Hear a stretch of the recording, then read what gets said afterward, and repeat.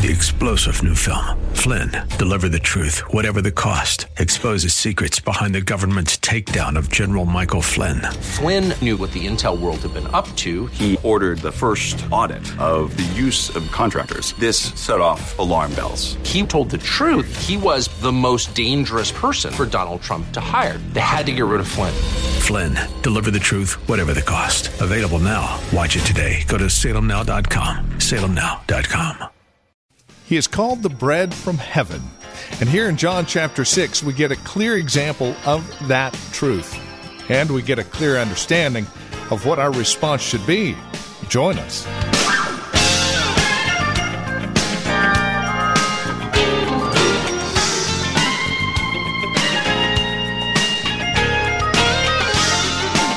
It's a simple paradigm. You want somebody's money, you throw a big feed, right?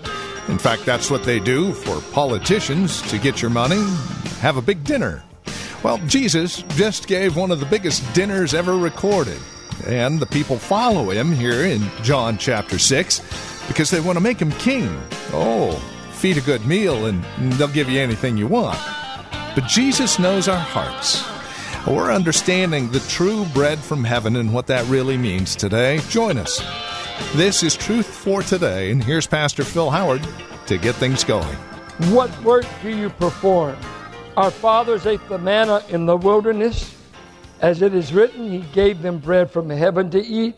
Jesus said to them, "Truly, truly, I say to you, it was not Moses who gave you the bread from heaven, but my Father gives you the true bread from heaven. For the bread of God is he," and notice that, you don't call a loaf of bread a he. "For the bread of God is he who comes down from heaven," and bread can't give its life. He's moved from physical bread to divine bread, which is a person, and gives life to the world. They said to him, "Sir, give us this bread always." Jesus said to them, "I am the bread of life." Moving from being a bread maker to being the bread. Moving from physical to eternal. "Whoever comes to me shall not hunger, and whoever believes in me shall never thirst. But I said to you that you have seen me, and yet do not believe. All that the Father gives me will come to me, and whoever comes to me I will never cast out. For I have come down from heaven not to do my own will, but the will of him who sent me. And this is the will of him who sent me, that I should lose nothing of all that he has given me, but raise it up on the last day. For this is the will of my Father, that everyone who looks on the Son and believes in him should have eternal life, and I will raise him up on the last day." This is the sermon at the synagogue in Capernaum. Christ is preaching here. He's done the miracle yesterday. He did the miracle walking on the sea, but he picks up the bread incident because he's got a following based upon physical bread, and they still are clueless as to who he is. So he says, "Let me tell you something. I am the real bread that came from heaven. I did not come to start a bakery, and I'm not in the bread business. I am the bread from heaven." There's three things, two by way of introduction, really, and then we will look at what he means by this bread from heaven. The first thing that grabs me in the narrative, you can be following Jesus for the wrong reasons. Jesus knew how to get a crowd if you just keep taking care of their physical needs. And they were so moved by that they said, "We're going to make you a king." But Christ says to himself, if I made a king before the cross, nobody will get saved because I'm king. I've got to be the slain lamb to save. See, he knows how to be king. And he'll be king in time enough. He's king eternal. He's just never been a king over the house of Israel. But we needed someone besides a king. We needed a lamb. We needed a substitute. We needed a payment. And I think it makes me search my heart. Years in being in church and preaching, sometimes I've seen people in church, that some people pop up at the most, hey, glad to see you. What are you doing here? Or I've seen emotion during services and thought, boy, the Spirit of God was really dealing with them. Later I found out their boyfriend broke up. Just because you got a tear in church doesn't mean God's dealing with you. I don't know why you came. Now, I'm not saying, now you're welcome. We're glad you're here. I'm not trying to run anybody off. But why? Why do people follow Christ? Why do they show up? Why do they come to the church? I've been with people a lot of times say, what kind of music do you have? Well, I think it's pretty good. Well, he's got to be good if I'm going to come. And I think, well, where were you when we started this place? A man told me one time, I'd come if you had a good youth group. I said, well, there's only 20 of us, and we don't have any young people. Well, I'll come once you get it. Why do you follow Christ? And he said, you're only following me because you want me to do another miracle. You want me to turn fish and bread into a meal to feed all of you. You're going to just hang out with me daily so that you can get a free lunch. And he said, I'm not in that business. And at the end of this sermon, by the way, many turned back and follow him no more. They did not like this sermon. They said, if you're not going to make our physical needs the priority of what you're about, we're out of here. And they walked away. And he asked Peter, are you going to leave me also? And Peter had the right answer. So I think it's a curious thing for myself. I ask myself why some men are in the ministry. They're not saved. They don't preach the Bible. They don't love Christ. They don't love His people. They just got a vocation. I just thank the Lord today that I happen to be a preacher, but the bonus is I'm also saved. I'd rather be saved than be a pastor. I'd rather know I'm going to heaven than to be a reverend. When I started this church, I said, don't anyone call me a reverend. I'm not to be revered. I want my God revered. I'm just a sinner saved by grace. Just like you. Just like you. And if you think I'm a mess now, you should have seen him when he got me. And so, a good question, that he could get a following, but he wasn't impressed by a crowd. He only wound up with 120 in the upper room after 3.5 years of miracles, resurrections, feeding people, healing the blind, the deaf, casting out demons. You mean you only can get 120? Billy Graham can do better than you, Jesus. He can pack stadiums. You must not know how to lead people to God. I sometimes say that. I'm not a very good evangelist. I don't see many people get saved when I preach. The only thing that rescued me is the passage as we go along. It's really God's business to do the saving. I do the preaching. And He can even save you whether I know how to make an invitation or not. And cast the demon out of the mic. Second thing that I think hits us on the way is Christ said something that they totally misunderstood. He said to them, do not labor, verse 27, for the food that perishes, but for the food that endures to eternal life, which the Son of Man will give you. For on Him the Father has set His seal. Now they latched on to what He said, but they only latched on to one word, work. He said, what I want to give you will be a gift. But you've latched onto the idea of it being a work. And they're saying, tell us what you want us to do. If we can work for it, we'll work. We'll show you we can do it.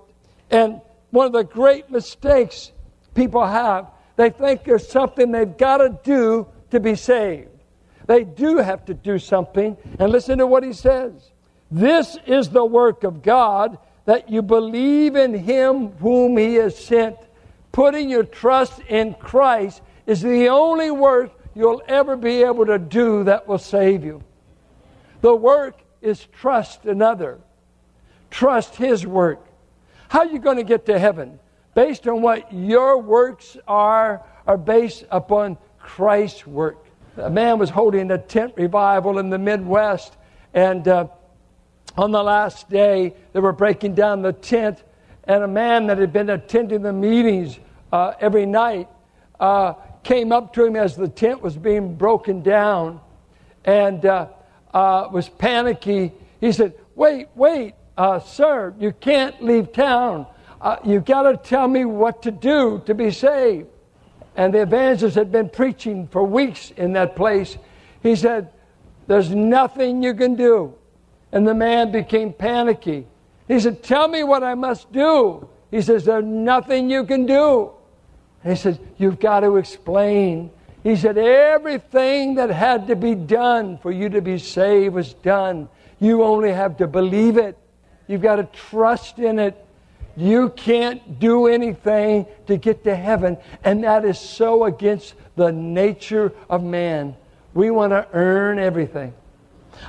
Listen to these examples. When Jesus was talking to the woman at the well, she said, what must I do to get this water? And Jesus said, it's too bad you don't realize I'm offering you a gift. And you want to take hold of a rope and see if you can get enough water out of this well. He said, I'm offering you a gift, drink. I'm not offering you some more religious works. Listen to what he says. He comes to the young rich ruler, and the man says to him, good master, what must I do to get eternal life? And he says, you got to really believe me more than you believe in riches. But the emphasis was on, I want to do something. He said, the Philippian jailer, what must I do to be saved? The doing is believing, trusting another. And the great question in our lives is, who can you trust for eternity? Who can you trust your life to, that when you take your final breath and you leave this life and we have the funeral and we go back and have the potluck, where will you be? Where will you be? Whom have you trusted? It certainly must not be the works you've done. I think for my own funeral, I just wanted to say, a sinner saved by grace. You don't have to talk about how long I preached, how long I pastored, because all of that, nothing in my hand do I cling to but this Christ. Christ is what saves, not what you do for Him. Christ alone saved. We're saved by grace, unmerited favor, through faith, and this is not of ourselves. It is a gift of God. And you know what? Most people will give up heaven. If they can't earn it, they won't ever receive it as a gift. Why is it that the majority of people during Christ's ministry and on the face of the earth now do not ever put faith in Christ? It is a mystery. It baffles us. Well, he goes on now, and he's going to tell them that he's the true bread from heaven. But before he gets there, he says in verse 30 through 33, I'm greater than the bread that was offered in the wilderness. For when you eat that bread, you die. Most of those people may have missed heaven. Hebrews said they missed the rest of God. They ate bread. They were sustained physically. But the majority of those 2 million Jews that marched died in unbelief. They died not believing God. We don't even know if they'll be in heaven. But they had their physical needs met for 40 years. And so they're throwing up to Jesus, hey, do some more miracles. Rabbinic tradition said when Messiah comes, He will give us bread from heaven just like Moses did. And so they're putting that messianic expectation. Where's the bread? Moses fed us for 40 years. 2 million of us. You only did it one day, 5,000 of us. Come on. Step up if you're Messiah. He said, wait a minute. Number one, Moses didn't provide the bread.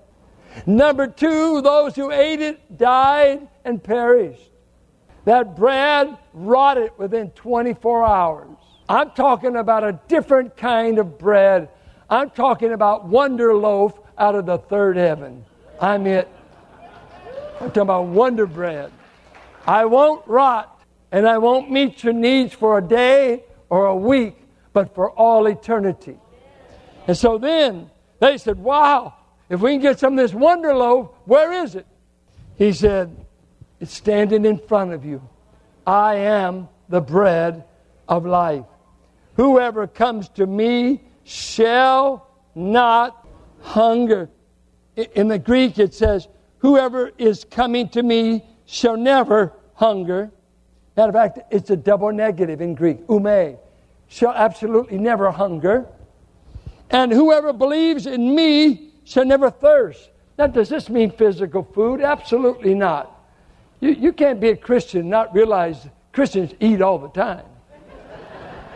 We call it food and fellowship. I was at David's group yesterday. The seniors are the best fed group in this church.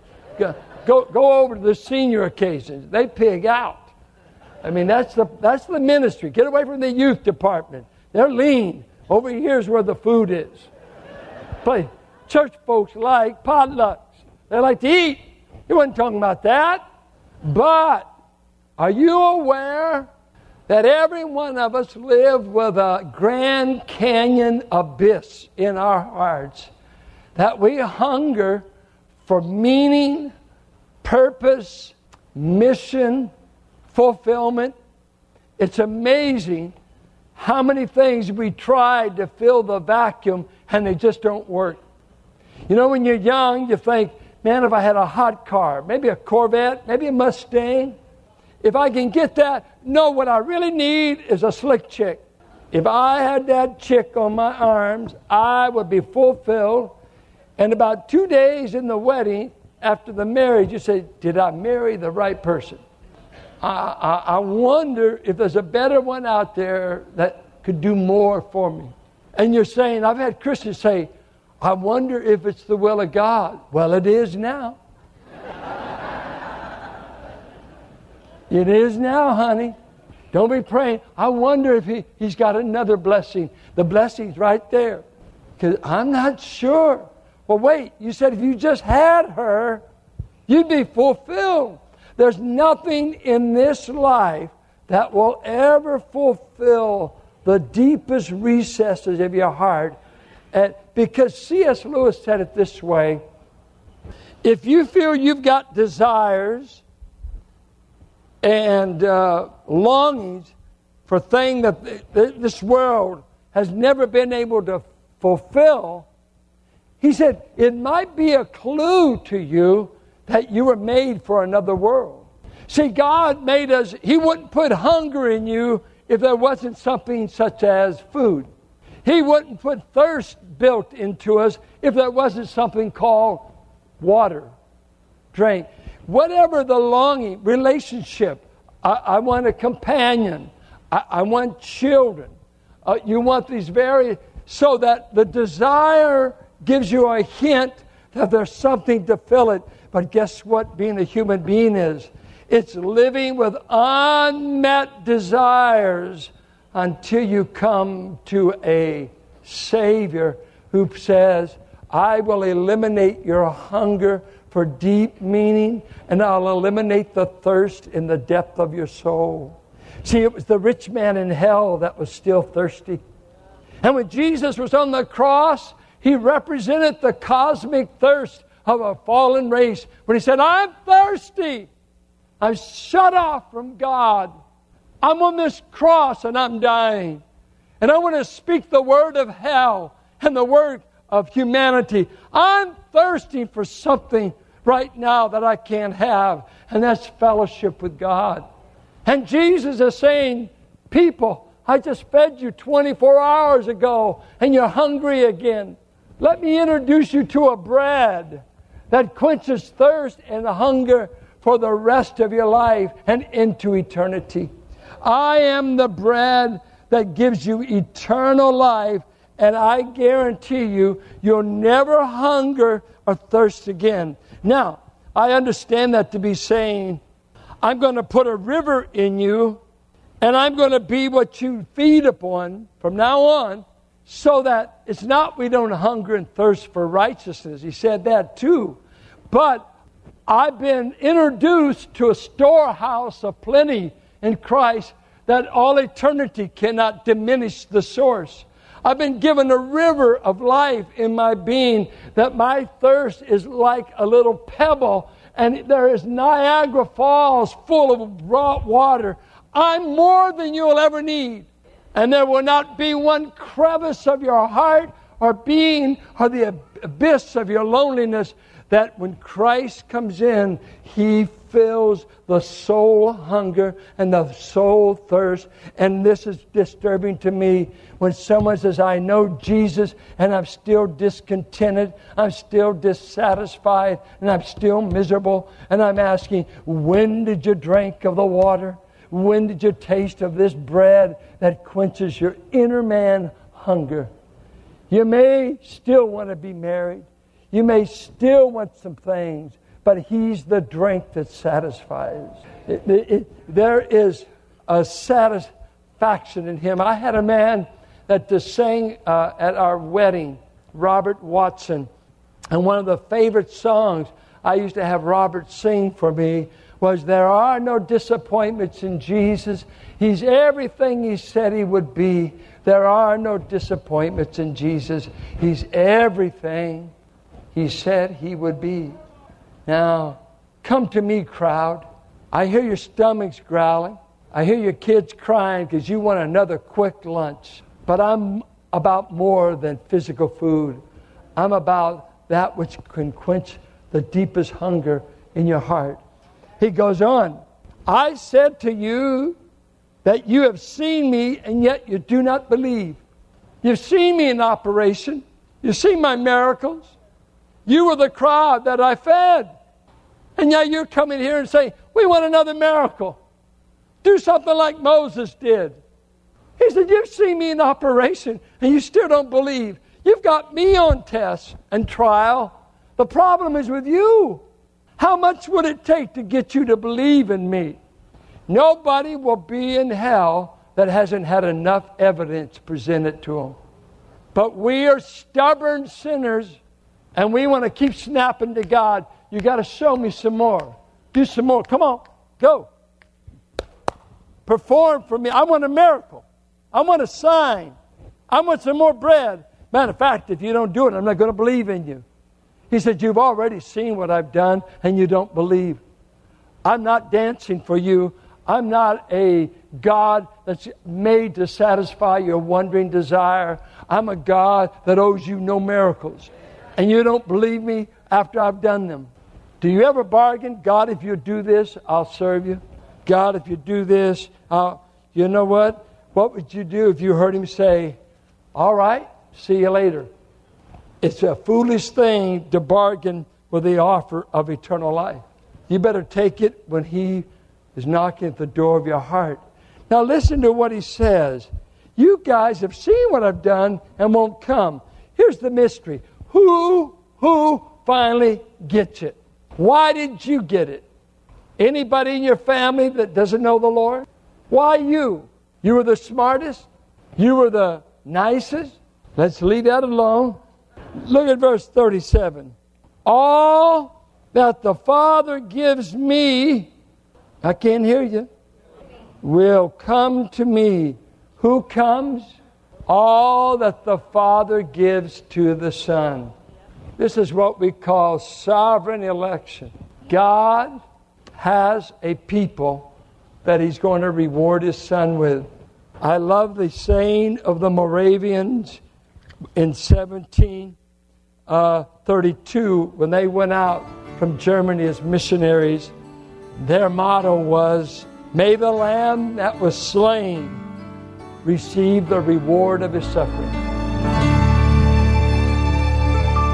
And this is Truth for Today with Pastor Phil Howard. Questions, comments about the program, as always, we would love to hear from you. You can reach out to us by visiting our website, truthfortodayradio.org, or by giving us a call, 855-833-9864. If you've got a question for Pastor Phil, you can use your smartphone. The voice memo app on that smartphone is a great way to reach out to us with your questions, praise reports, and comments. Simply record your question, who you are, where you're calling from, and then email it to us, tftquestions@valleybible.org. Again, that's tftquestions@valleybible.org. And again, as always, you'll find more information about Truth for Today at our website, truthfortodayradio.org, or by calling 855-833-9864. Now, Truth for Today is a listener-supported ministry. We have friends and family members who have come alongside to financially support the ministry to ensure that it continues on this radio station. Would you be a part of that family, that friendship? We'd love to hear from you. Reach out to us again. You can securely donate at truthfortodayradio.org or by calling 855-833-9864. And then come back and join us next time for another broadcast of Truth for Today with Pastor Phil Howard. Blessed be the name of the Lord.